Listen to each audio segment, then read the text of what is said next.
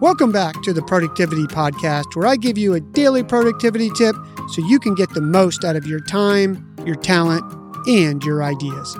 I'm your host, Brandon White. Here we go. Let's face it, we want to please people. And that often leads to saying yes to way more things than we should. We're conditioned as kids not to say no.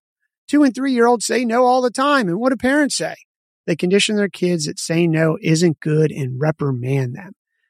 That leads to a bad habit when we're adults that causes anxiety and stress when we say yes to things we know we don't have enough time to get done or we know aren't going to be good for us.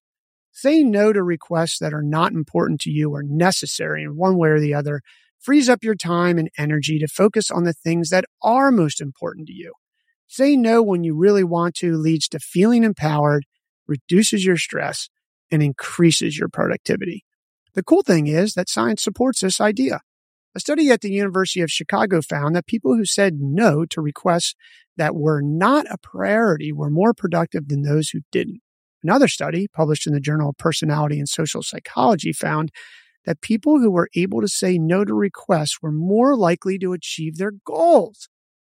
A study published in the Journal of Business Research found that people who were able to say no were less likely to experience stress.